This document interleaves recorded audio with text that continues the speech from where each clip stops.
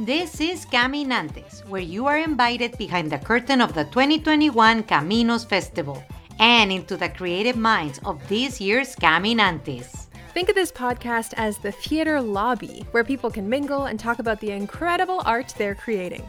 As Latinx people, we just live a different world.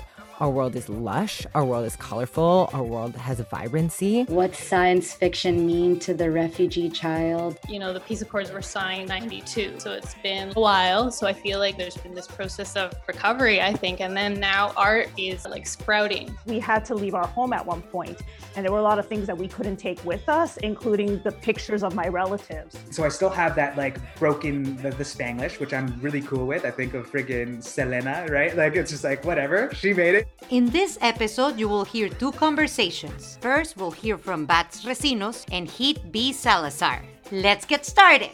Bats Recinos, the art of storytelling, or Taos 2.0. I'm Heath B. Salazar, and my project is called Havoc.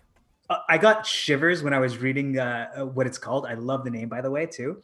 But it's just so kind of like my own secret language. The memories these songs are made of get to come back to life. And then how you start off with the chemical transition. So the first question for me is, as you grow older and your chemicals are going to transition yet again, just naturally as well, like through just age, how do you feel that will affect these memories? It's so funny when it comes to like aging. This sounds so bizarre, but I never really planned on it because I started watching the news when I was like 11.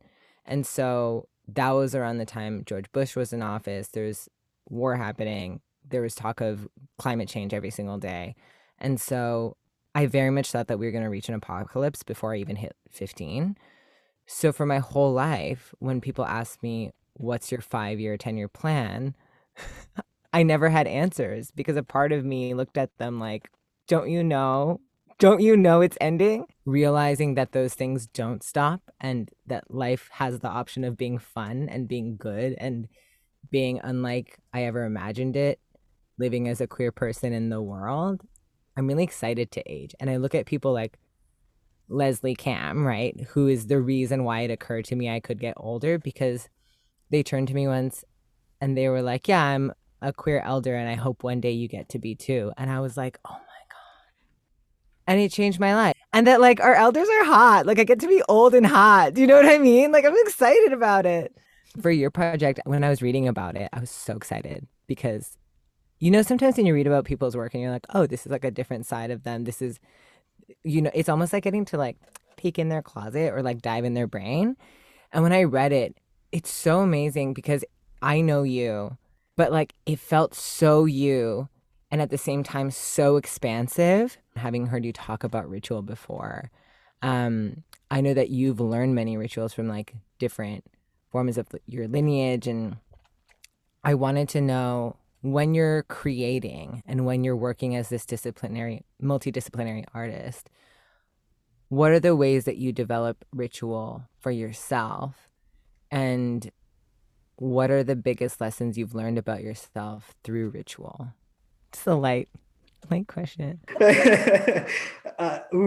This has kind of actually come up just very recently, my own ritualistic practice, because I've actually noticed and acknowledged that I have two traditions that I'm that are a part of my being. El Maya, which has strict protocol, and you know I'm dedicated. It is a part of my being, and it is what it is. But something that has been really hard for me to accept because of fear and because of persecution. It is the Maya tradition with aspects of what most folks would call Wicca now, right? And I've been truly trying to like figure out what that is for me, because I was raised Roman Catholic, right? I in our society, like just last year, a knowledge keeper from Guatemala was burned in the streets and burnt alive, right? As a witch. That could have been me. I, as a person, I'm super private about things like my love life, things like my romantic life, my sex life, that kind of thing. Because very early on in my career, when I started doing what I do, like working across gender and bringing those conversations up in rooms.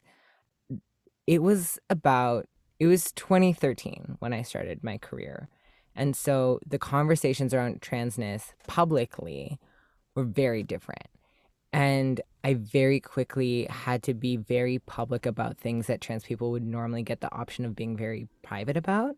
And so I realized that I had to begin to actively choose and be very diligent about what I was public about and what I was private about as a person overall. Because as artists, especially, we get asked to really put our personal out there in a way that I don't always think is fair. And so I decided early on, like, I'm not going to talk publicly about my relationships ever, about my love life.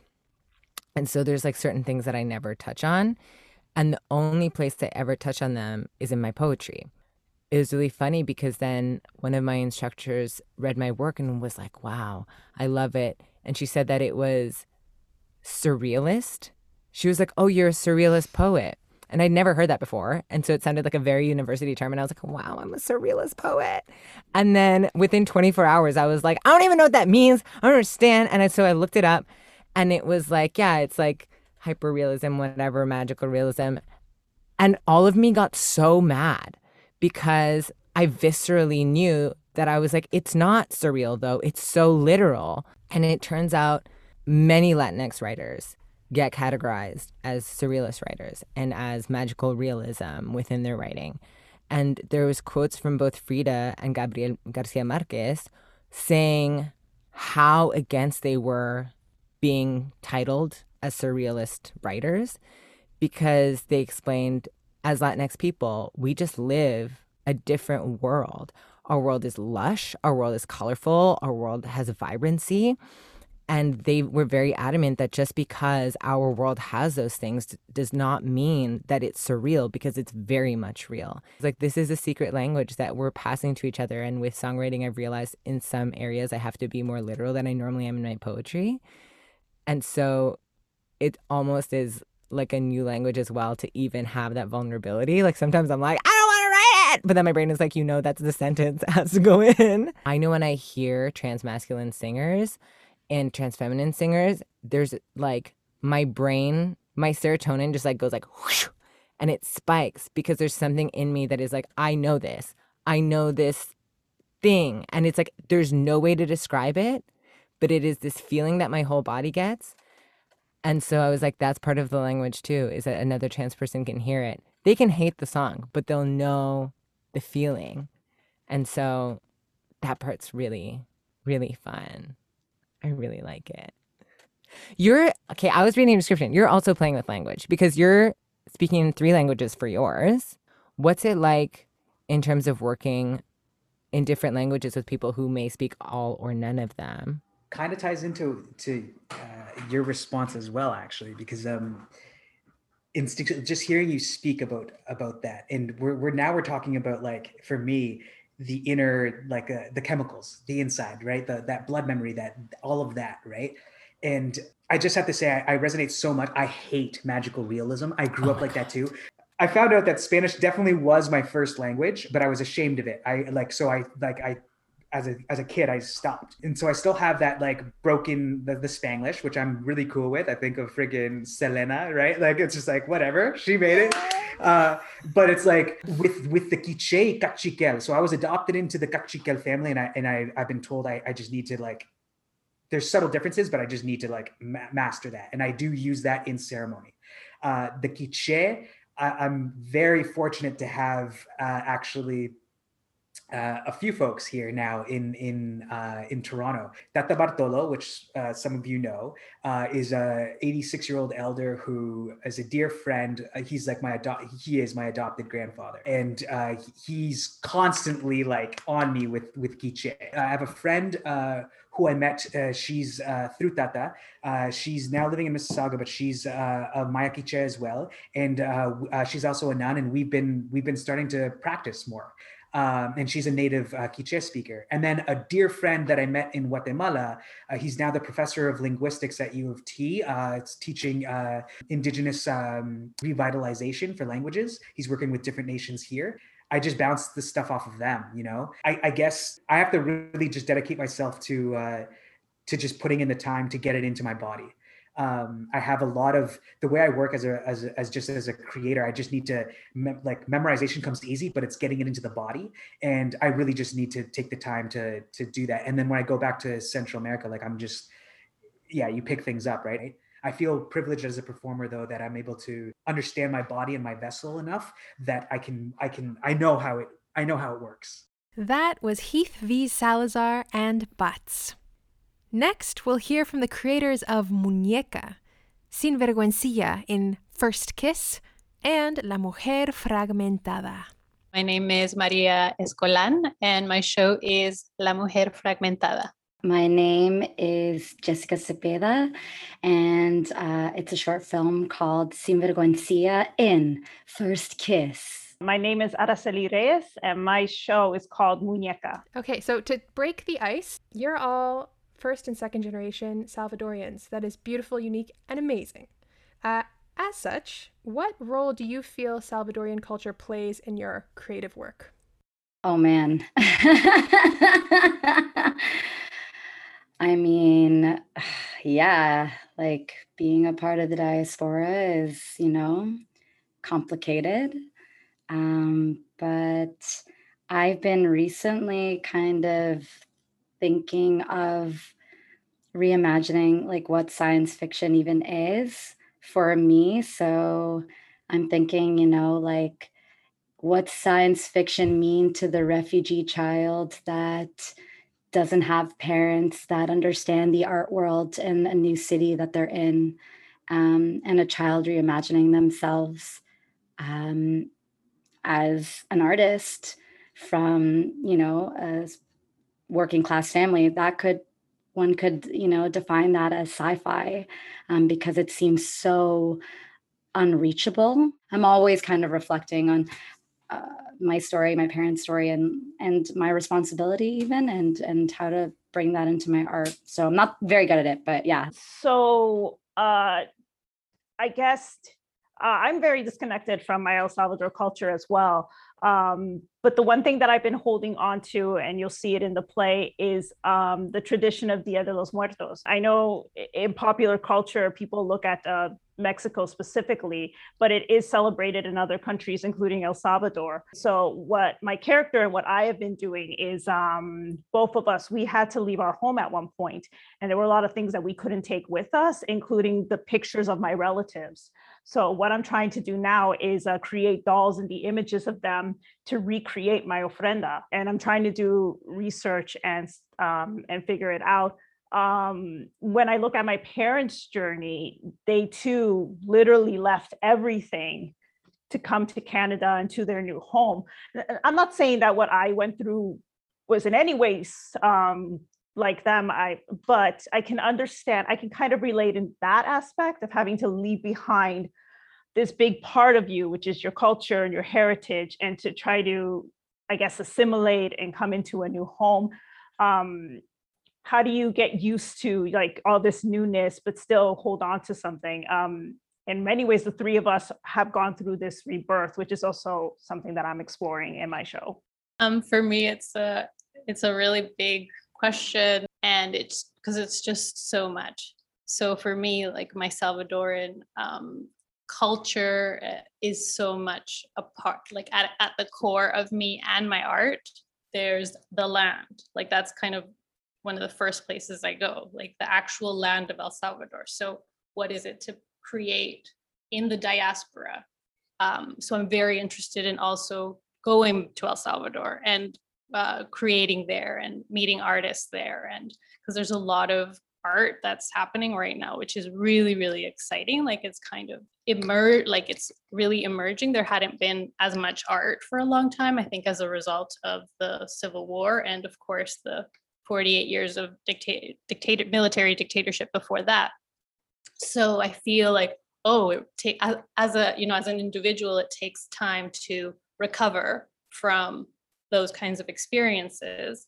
And as a collective, it takes time as well. The peace accords were signed in 92. So it's been a while. So I feel like there's been this process of recovery, I think. And then now art is like sprouting. Land is one.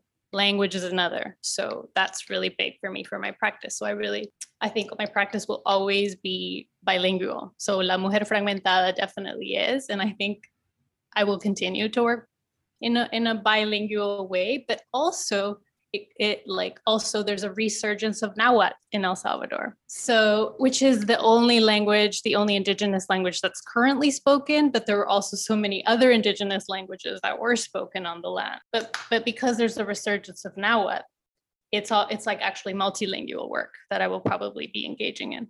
Because last year I had the opportunity to take a Nahuatl course online that the Ministry of Education in El Salvador was offering. And because of the pandemic, really, it's because of the pandemic that I was able to participate. I'm just getting curious now about the actual form, because that was my question to both of you. Like, what is your form?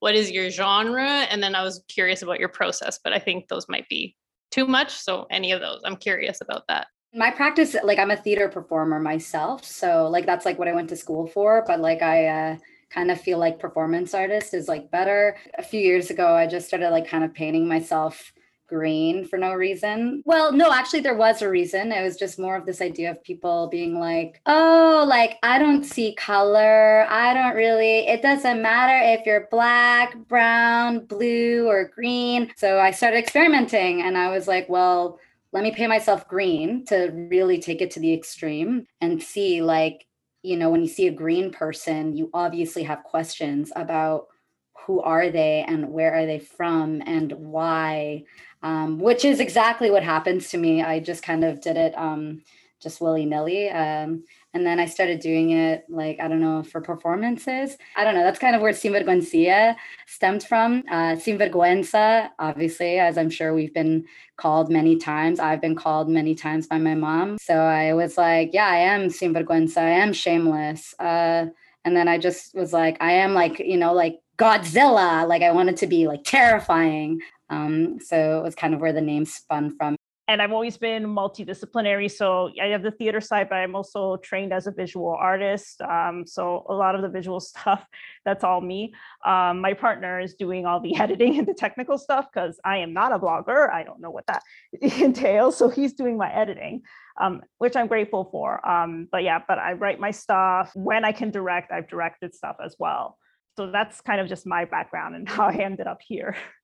I don't know how I really got here. I just, you know, I volunteered a lot for a lot of different people and just was like, I don't know, I'm curious and put myself out there. I don't know, like I just kind of, you know, but also stuck with what I believed in as well still. Like I was always like, what if I just fund my own project with the money that I make and don't apply for grants so I don't need to listen or like adhere to their requirements of whatever their grant checklist. I don't have a crazy amount of like a body of work, but I think I can say it's honestly mine, and that is probably the greatest accomplishment. My resume is, you know, full of my own stuff that other people might not necessarily know, but I know that work that went into it, you know. I haven't met other Salvadoran theater related artists in Canada, and so like here in Caminos, I'm so excited to be meeting other